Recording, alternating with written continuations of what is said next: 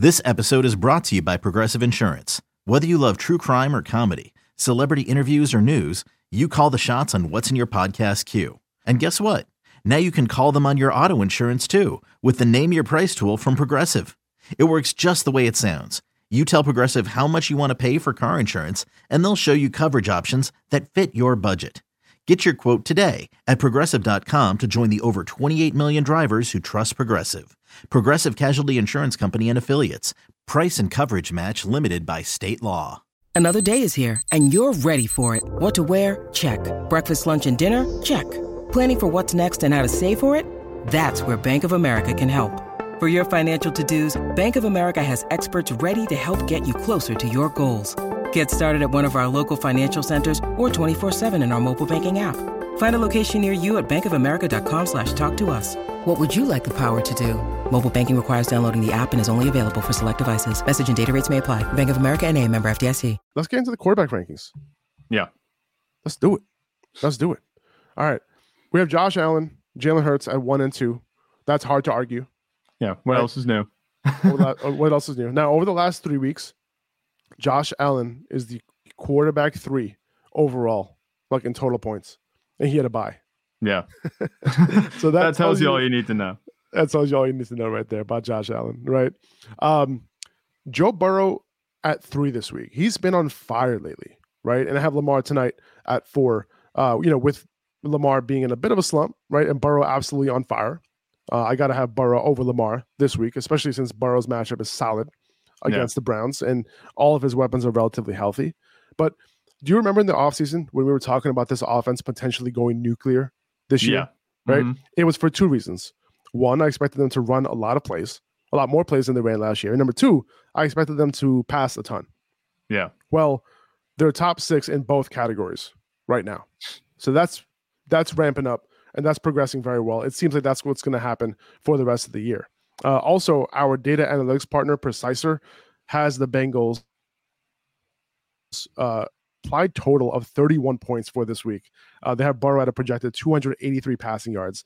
So the expectation is that Joe Burrow is going to continue doing his thing this week. Yeah. And I just want to thank Preciser for sponsoring this podcast. Preciser uses data-driven analytics and algorithms to make game predictions to help you make better bets, make better start-sit decisions, and make better DFS lineups. And I'll have the link in the description, but you can check them out at preciser.io/prediction. Make sure you use the code UPPERHAND to get 30% off the first 3 months of their pro package.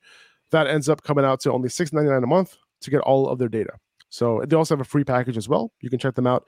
You can check that out if you don't want to commit, but might as well take advantage of that promotion. Use code UPPERHAND when you sign up. Yeah. Okay. Thoughts on Joe Burrow? Joe Burrow, I think that, like you said, you saw this coming. Faraz saw this in the future. He talked about, the offense running more plays and moving faster, more passing plays. It took a few weeks to get started, but I think this is, what we're going to start. It's going to start becoming the expectation that Joe Burrow is just going to, go off every single week with Tyler Boyd, T. Higgins, and Jamar Chase healthy. The offense looks better. The offensive line is doing a better job than they were at the beginning of the season. Like, everything is starting to click. And we said we expected this to happen at some point, and now it's, it looks like it's happening. I think Cleveland is a fantastic matchup. Their defense has not been good at all this season. They've been, shaky at best. Even with Myles Garrett playing, it's just they haven't been able to hold anyone back. I think that this is a really good matchup. Yes, sir. So Lamar at 4, we talked about him at length earlier. Kyler at 5, Tua at 6, Kirk Cousins at 7. If you're wondering why there seems to be a big gap there, it's because both Patrick Mahomes and Justin Herbert are on bye this week. Yeah. Kyler has a decent matchup against Minnesota this week and, might have a solid group of weapons with him. Now, like with Robbie Anderson stretching the field a little bit, something he didn't have over the first few weeks of the season, really because that's just not how they were using Hollywood Brown. They had that deep threat. They just weren't using him deep at all, right? Despite him being one of the best deep threats in the league, right? If you had to, figure out like how to use Hollywood Brown, it's not that hard. Like, I feel like I could do it. Yeah. You know what I'm saying? I feel like I could figure out how to use Hollywood Brown. And Cliff Kingsbury, his decisions, and we probably talk about this every single podcast. Like, somehow every time we bring up Kyler Murray. Not even. We talked about Rondale Moore. We talked about DeAndre Hopkins. We talk about how they use these receivers last week. Greg Dortch. Like there's like so many ways that we just get back to Cliff Kingsbury being this like fraud. Pretty much. No, I hear you. With Kyler Murray, this matchup also very good. Minnesota's defense has not been very good this season. For me, this is the point where if Kyler Murray does not have a better day than he's had the past few weeks, he's been solid. But if he doesn't show that upside that we were talking about this whole offseason and that we thought he'd have this season, I'm kind of hitting the panic button. I'm like, what the heck is going on? He has DeAndre Hopkins. He has Rondale Moore. He has Zach Ertz. James Conner's going to be back in the lineup, presumably, I think. He might be on a bit of a snap count, but Benjamin is just fine. We saw last week, even if James Conner doesn't play. This is as healthy as the Cardinals offense has been, sans Marquise Brown, of course. But if things don't turn around and Kyler Murray doesn't have like a good fantasy day, like I said, he's been solid, but he's put up 16, 13, 16 fantasy points past 3 weeks. If I don't see anything over 20, I'm hitting the panic button. I'm thinking, okay, what's going on? What's wrong? Because we're getting to the point where you can no longer hold his value as high as we have been because, he just hasn't been an excellent passer. The touchdowns have not come. So I want to see him score touchdowns. If he doesn't, I'm officially worried about Kyler Murray. I wouldn't keep ranking him here in the top 5. Obviously, no, he's in the top 5 because of buys, but he's kind of sliding down my board the past few weeks. Yeah, I hear you. I mean, if Patrick Mahomes is playing, if Patrick Mahomes is playing, he'd be over Kyler Murray. Yeah. But, with Justin Herbert too, it's like, Justin Herbert, I'm more worried about him than Kyler Murray because Justin Herbert doesn't rush like Kyler Murray does, number one. Number two, like Justin Herbert's not throwing the ball down the field, right? So it's like, who are you ranking over Kyler Murray? Tua, Kirk, Dak, Geno? I would maybe put Tua over Kyler Murray. Maybe not. Well, he has a good matchup. Well, he's going up against Detroit this week. Yeah. It's a good matchup. So maybe I would put Tua over Kyler Murray. And I guess Kirk Cousins. Yeah. Kirk Cousins just have the upside. I get the. I was going to ask Kyler you. Murray in the rushing. I was going to ask you personally, like, would you rank Tua over Kyler this week? I mean, I just like Kyler's floor and his rushing upside, but like, if Tua's weapons have great matchups, it's tough to not rank Tua pretty high. Yeah, I mean, Tua, he's been good. They win games when he's in. I'm looking at it now. He has to get the ball to his playmakers, and that is what's going to drive his fantasy production. I guess you could say that, yes, Kyler Murray does have the safer floor because it seems like, Kyler Murray can produce at least on the ground where Tua can't if his receivers aren't doing well. But we've seen the Dolphins do really well this season, and I think Detroit's a really good plus matchup. I would maybe move Tua over Kyler right now, I think. I like it.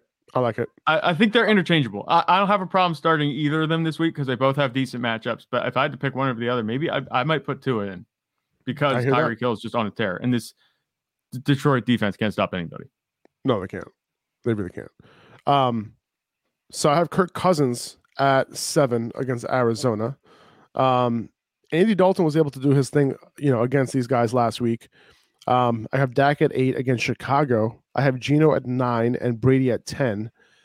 Do you think Geno should be above Dak this week? Now, Geno's not going to have DK Metcalf, most likely, right? The Cowboys might be without Zeke. So, they either support Tony Pollard in the pass game, like short passes, that sort of thing, which will benefit Dak, or they'll just ride Pollard and give him 20 plus carries in this game. Yeah. But then Geno going up against the Giants, good matchup, but without DK Metcalf. Who would you prefer between those two guys? I think the Giants defense is a little bit underrated. I think they're actually a little bit better than people give them credit for. I do like what Geno Smith is doing, but it'll be interesting to see. Obviously, he played the whole game without essentially DK Metcalf last week, and he did fine with Marquise Goodwin, but that was who were they playing? The Chargers. Their defense was banged up, and it continues to be banged up. It's not very good. I think the Giants are a step up. I think Dak has a better matchup against Chicago.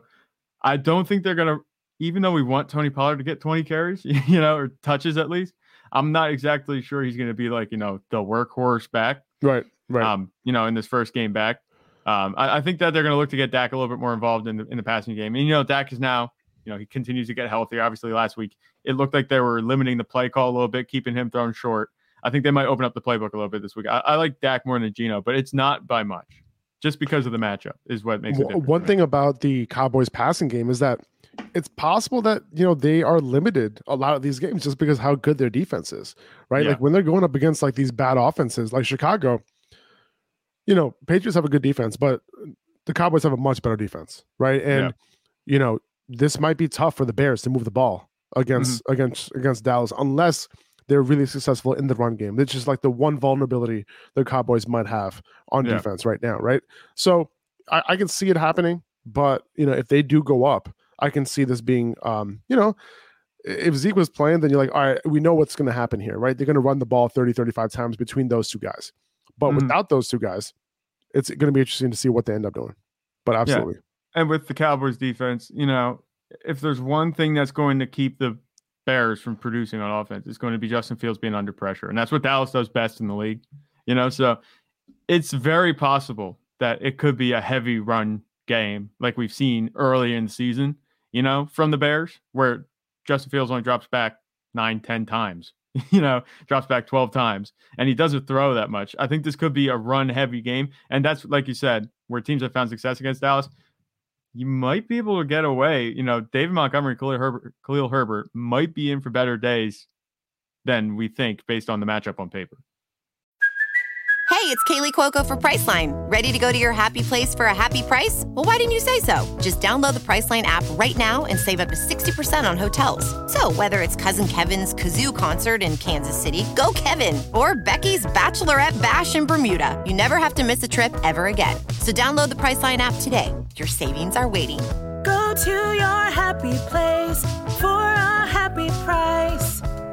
Go to your happy price, Priceline. I had Brady at 10 here. Daniel Jones at 11 in a solid matchup against Seattle. Daniel Jones has been getting it done, man, this year for fantasy. He had a solid floor. He has some rushing upside, right?